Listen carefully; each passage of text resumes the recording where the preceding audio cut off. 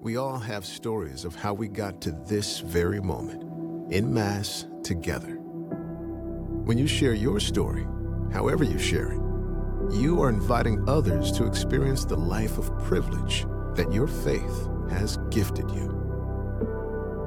Telling your story helps you understand it on a deeper level, revealing why you went through challenges and how there is no explanation other than Jesus that led you to this better place. These unexplainable moments that strengthened your faith have power. That power is multiplied when shared.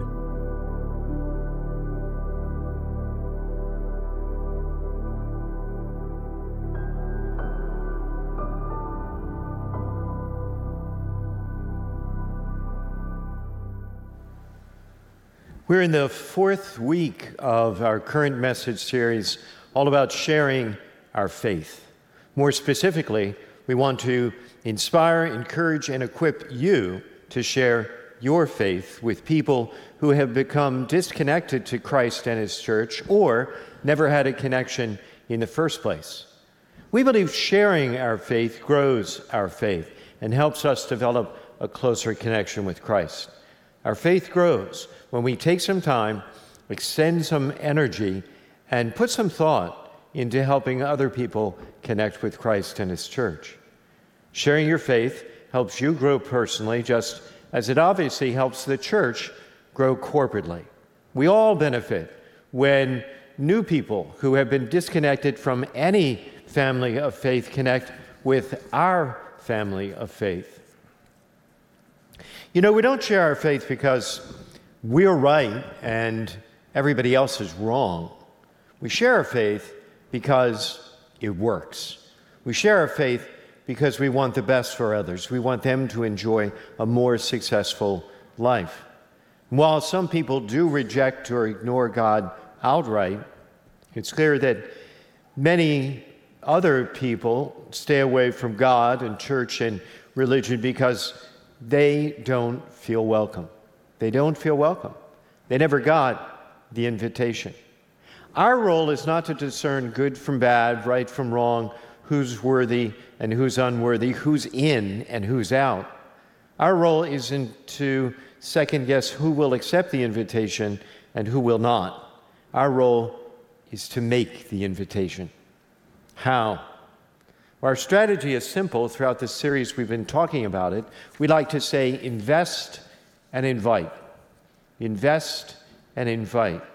Invest in friends and family, co-workers and classmates disconnected from Christ and His church. And then, when appropriate, invite them to join us here on Ridgely Road or online, or perhaps first one and then the other.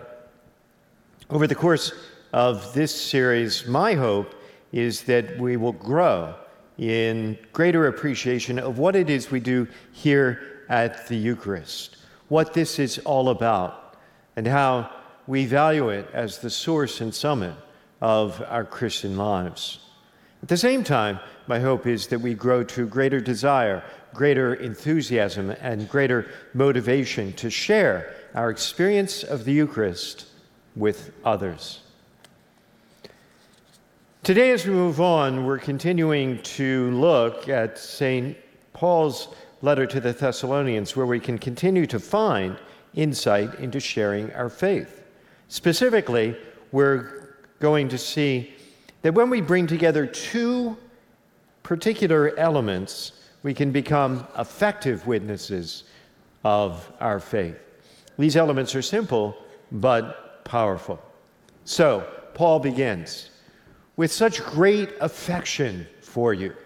With such great affection for you. Paul's describing his motivation for sharing his faith with the Thessalonians. It arose from his affection for them.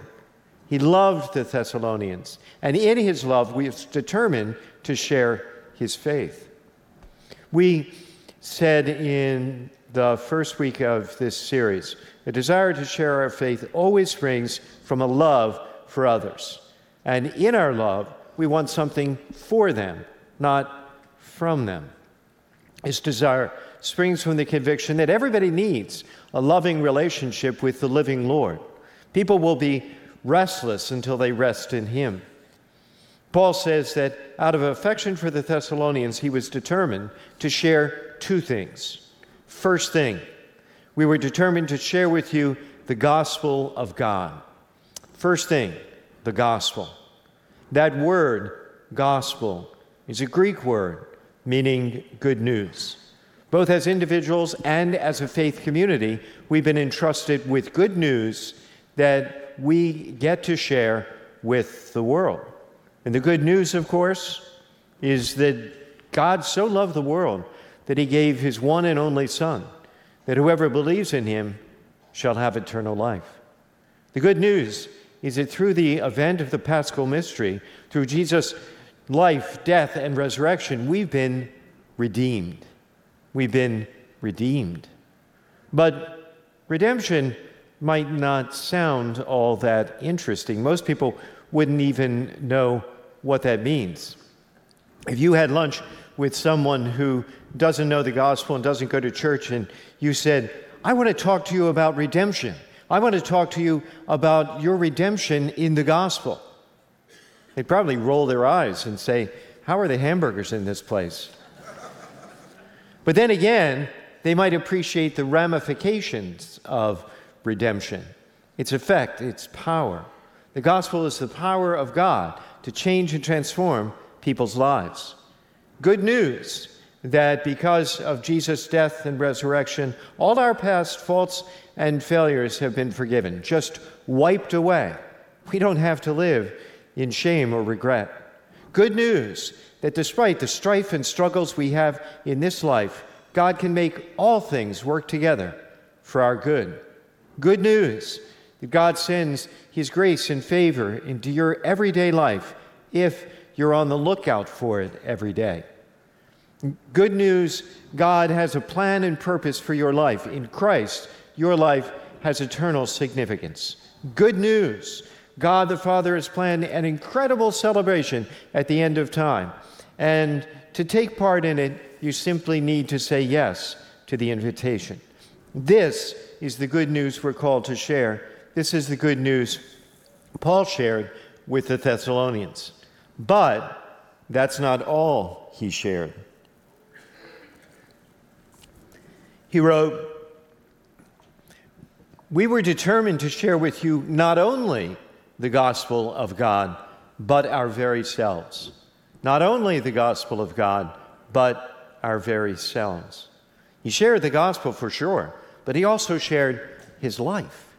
He shared himself. He shared his story, the story of his persecution of the early church, the story of his dramatic conversion, the story of his new life in Christ.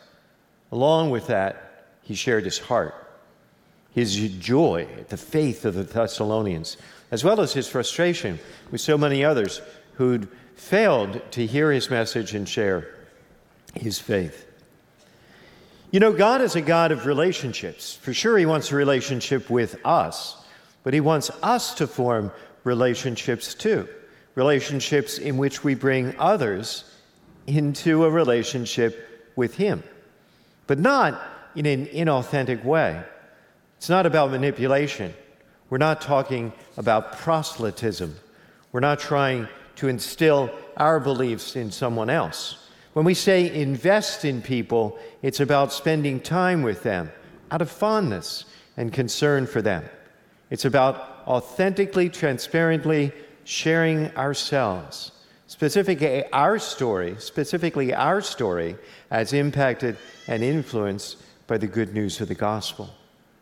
Your life is the context that God wants to use you to reach others. Your job, your hobbies, your kids' lacrosse games, in your neighborhood, at your school, in the PTA. Build relationships with those people in those settings, relying on the natural bonds of friendship that come from shared interest. Then, determine to share not only those interests, but the gospel. Trust that God will give you opportunities to share your faith. Paul had just such trust with the Thessalonians, and as a result, they came to faith in the Lord. So, he concludes, "For this reason, we give thanks to God unceasingly, that in receiving the word of God from hearing us, you receive not a human word, but as it truly is, the word of God." The Thessalonians came to faith as a result of Paul's determination to share the gospel and his life with them. Then, in turn, Paul's own heart grew in gratitude and appreciation for the gospel. Notice again, as we saw last week, receiving the word of God comes from hearing the word of God. The word needs to be spoken to others. We can't share the gospel without words. If missionaries go into a foreign country, obviously they have to learn the language in order to preach and teach effectively. Same for us. We have to use words. And in turn, when we do share the good news and people do receive it, just like Paul, it grows our own gratitude and appreciation for the gospel. This is precisely that intersection that I referred to earlier. When our story intersects with God's word, it has power. Power to change lives, including our own. So, how is the gospel good news for you? What has gripped you personally about the life, death, and resurrection of Jesus Christ? What about the gospel inspires and influences you? What is your story? Maybe your story is about surviving a dysfunctional family of origin as you've grown in understanding that you are a child of God the Father. Maybe your story is that you know well your faults and failures, and when you hear songs like Amazing Grace, it easily moves you to tears because you've known God's incredible mercy and kindness in just that way. Maybe your story is that you were deep in debt and racked with worry and anxiety about your finances, and then you accepted God's plan for your money, and your whole life has turned around. Maybe your story is about overcoming a crushing defeat because you know that God never loses a battle. Maybe your story is of a failing marriage or wrecked relationship with a family member that was subject to healing and wholeness, at least in your own heart, through sustained prayer. Maybe your story is overshadowed by a diagnosis that would be overwhelming if not for the confident assurance of the good news. Maybe your story is that you've lost a loved one, a parent, a spouse, a child. And there's a hole in your heart, a permanent hole in your heart for that loss. But your heart also holds the conviction of your faith that you will see them again. What's your story? We're going to be more confident in sharing our faith, more effective in sharing our faith, the better we understand the intersection between the good news of God's Word and how it's played out in our lives. And when we do share the good news and people do receive it, it grows our gratitude and appreciation for the gospel, as well as our connection and affection for those who receive it. As a special resource to get you started or help you out, we've created a new section on our website with tools, tips, and resources. It's brand new. You haven't seen it before. We just launched it this weekend. So check it out after Mass at churchnativity.com/invite. You'll find different ways to invite unchurched friends and family, including electronic invitations, scripture verses to help you tell your story, and suggestions on how to share on social media. In today's gospel, there's a lot going on. The scene is the final week of Jesus' life. The setting is the temple precincts in Jerusalem, and the audience, those who would follow him as disciples. There's a lot going on and it can seem complicated, but it needn't be. The whole heart of the message comes at the end of the passage. Jesus says, "Whoever exalts himself will be humbled, but whoever humbles himself will be exalted." It's simply an instruction to adopt a posture of humility as we proceed through life, to proceed through life humbly. You know, often we're reluctant to share our faith precisely because, frankly, it's humbling.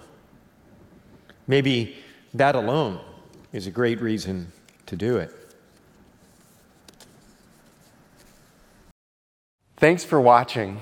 Be sure you hit that subscribe button so that you don't miss a thing. You can be part of our mission to love God, love others, and make disciples by sharing this video.